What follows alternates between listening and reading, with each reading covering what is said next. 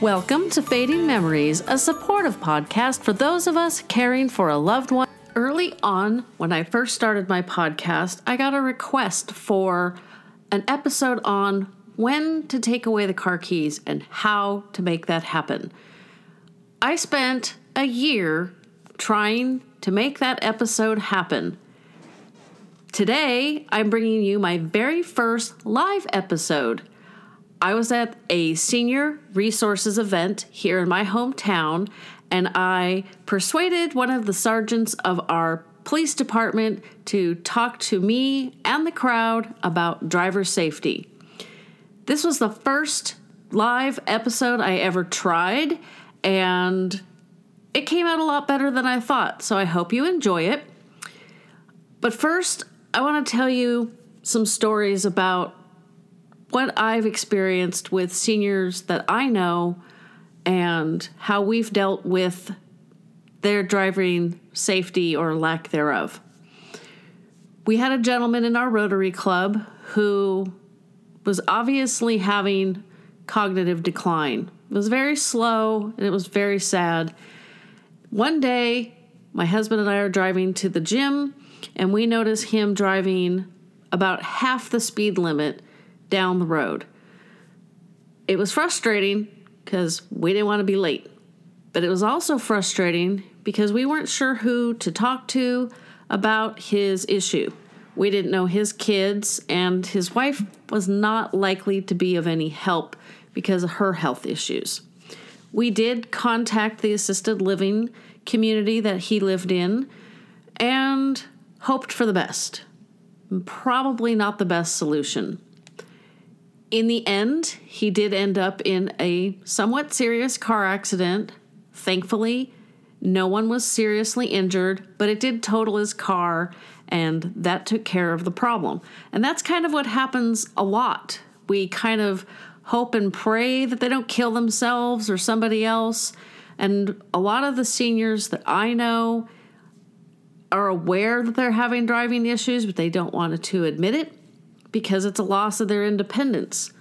I don't know any community in my area, which is Northern California, that is conducive to walking to get groceries or medications or whatever.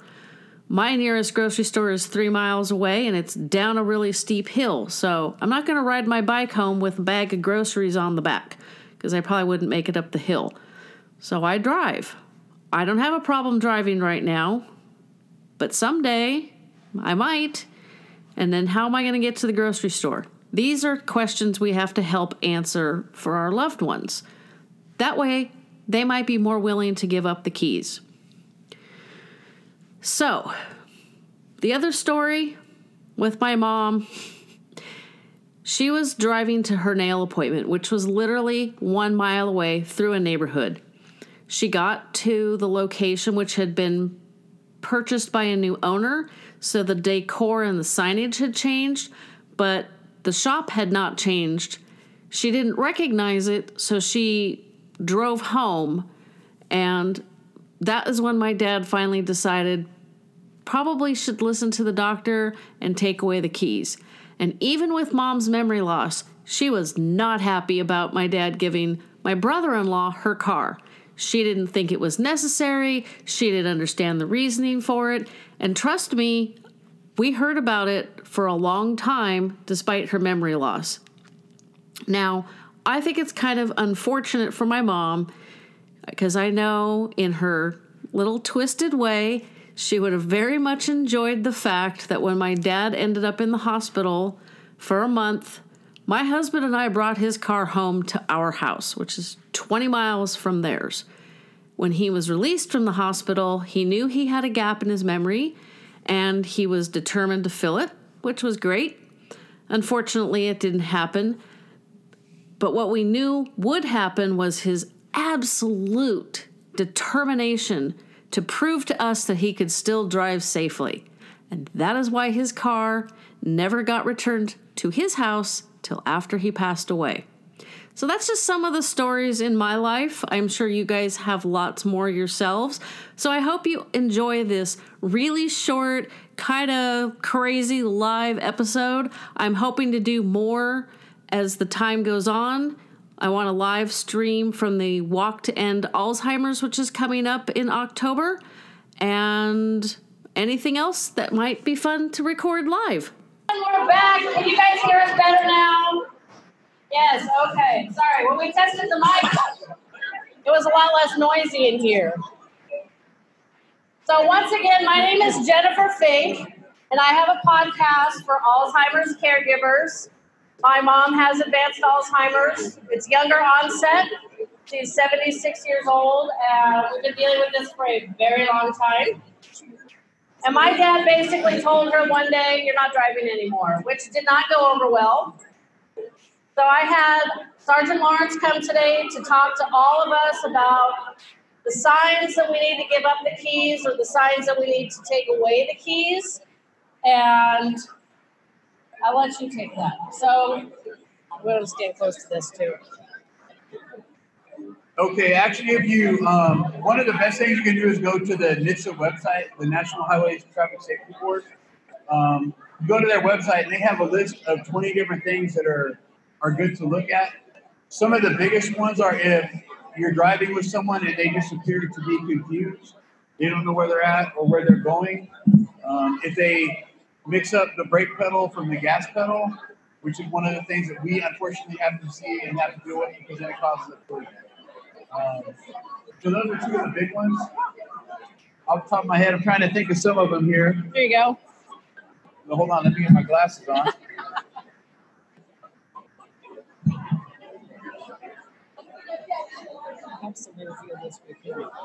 There we go. So some of the ones it talks about, and any number of these could be something, but again, being confused in traffic, braking or stopping abruptly, hitting the accelerator without reason, difficulty seeing or mobility if you have a problem turning around, turning your neck to see. Those are some of the things that you can look at. Increase in near misses. There you go. One of the other things that's even bigger is if all of a sudden you see dents or dings in the car. My grandfather on my dad's side had Alzheimer's. He passed away many years ago. But my grandmother would make a park on the edge of town where they lived, and they had to walk around town because she knew he was getting an accident. The way he knew he was in the right parking lot, he would hit the side of the field and he would car. So firsthand knowledge of how that goes. Unfortunately, it's a reality for a lot of people. Some things that we can do as family members is, first of all, have conversations with them and talk to them to let them know what's going on and why we're doing things. Earlier, before it gets to the point where it's late stages. Also is have plans with like things like Uber or Lyft. Show them how to use them. Have them do it with you a couple times so they feel comfortable with it. Because the biggest thing that people are afraid of is they lose their mobility. They lose their ability to get around and get out and go to their friends, go have lunch, do what they want to do. And if they know that they can use something, even a taxi cab or something, or like I said, with Uber and Lyft nowadays, that's one of the best things you can do is give them, because it shows them that they still have their independence. That is probably the biggest thing you can do in getting them ready for it.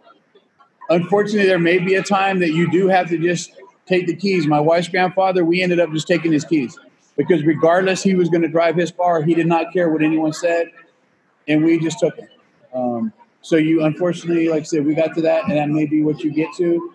The biggest thing is try to talk to them as well as talking to other members of your family, because if everybody is not on the same page, it doesn't work. If I'm doing one thing and my brother does another and lets my dad drive, then we're not doing any good. So make sure that everyone in the family is on the same page. Awesome. Thank you. So I know it's a little bit tough to hear in here, and I really appreciate you guys giving us a few minutes of your attention. I am a local resident here in Brentwood, so I want to plug a few people that I've worked with as a caregiver. But first I want to talk about, I don't know if they're here, but there is a organization called Mobility Matters here in Contra Costa County. Oh, they are here. Can you come up here and say hi? Because they're a very good solution to having to take away the keys from family members. And if you're like me, my sister and I are both still working, so we don't have the time to drive my mom all over the place. That actually can become a very big burden on children, adult children. And so I think she's coming up here. But I also want to plug the Alzheimer's Association. They're over here on my left. I attend their support group for caregivers, and it's amazing. I'm also an Alzheimer's state advocate. We also have Westmont of Brentwood is here. They have a great memory care. Are you with Mobility Matters? Come over here. Take my spot. Oh, you guys talked at Rotary about a month ago. Yes, so we did. You tell everybody here about you guys. Okay, so good morning, everybody. Talk really closer. Good morning, everybody. My name is Chalo Buckman. I work with Mobility Matters, and we provide transportation for seniors that are homebound to their medical appointments and grocery shopping. We do not charge for the ride, but more importantly, we're looking for more volunteers. Okay, so if you are 25 to 75, feel free to sign up over there. We're number 30. And you must have a reliable card. Yes, that is. And we serve seniors and veterans. Okay, we do have qualifications to get into our program. So if you can get one of our brochures over there, it shows there with all the information. So please check it out. Thank you. Good to be here. Thank you. Okay, so I want to ask Sergeant Lawrence a quick question. What steps can we take if, like, your grandfather, was it your grandfather or your dad? His grandfather. What can we do if our family member just absolutely refuses to give up their car and we don't want to be the bad guy? Call the DMV, right? Unfortunately, sometimes we do have to do that. Like I said, for my wife's grandfather, we ended up taking his keys. We can do something that we do is if we deal with someone who is involved in a collision or something, or we stop them for violating the law and it appears that they're having trouble driving, we can do a DMV re-exam form, which we do based on their driving habits. And what that does is that will force them to go to DMV to do a re-examination, and then DMV will suspend their license or take their license away. They'll revoke their privilege to drive. So that's something, but again, that's on the more serious side. Preferably, we talk to them before that and get everything lined up so that they're ready for when that happens. There is 2 other tips. You can let the DMV know that you're concerned about your family member. You can do it anonymously so that you don't have to be the bad guy. And you can also sometimes have your family member's doctor talk to them. Because we don't want people getting killed. We don't want people causing accidents where people are injured. And the rates of auto accidents in seniors is greatly increasing. So we don't want that. So I really appreciate you guys giving us a few minutes of your time. Once again, my name is Jennifer. My podcast is Fading Memories. It is a caregiver-to-caregiver support podcast.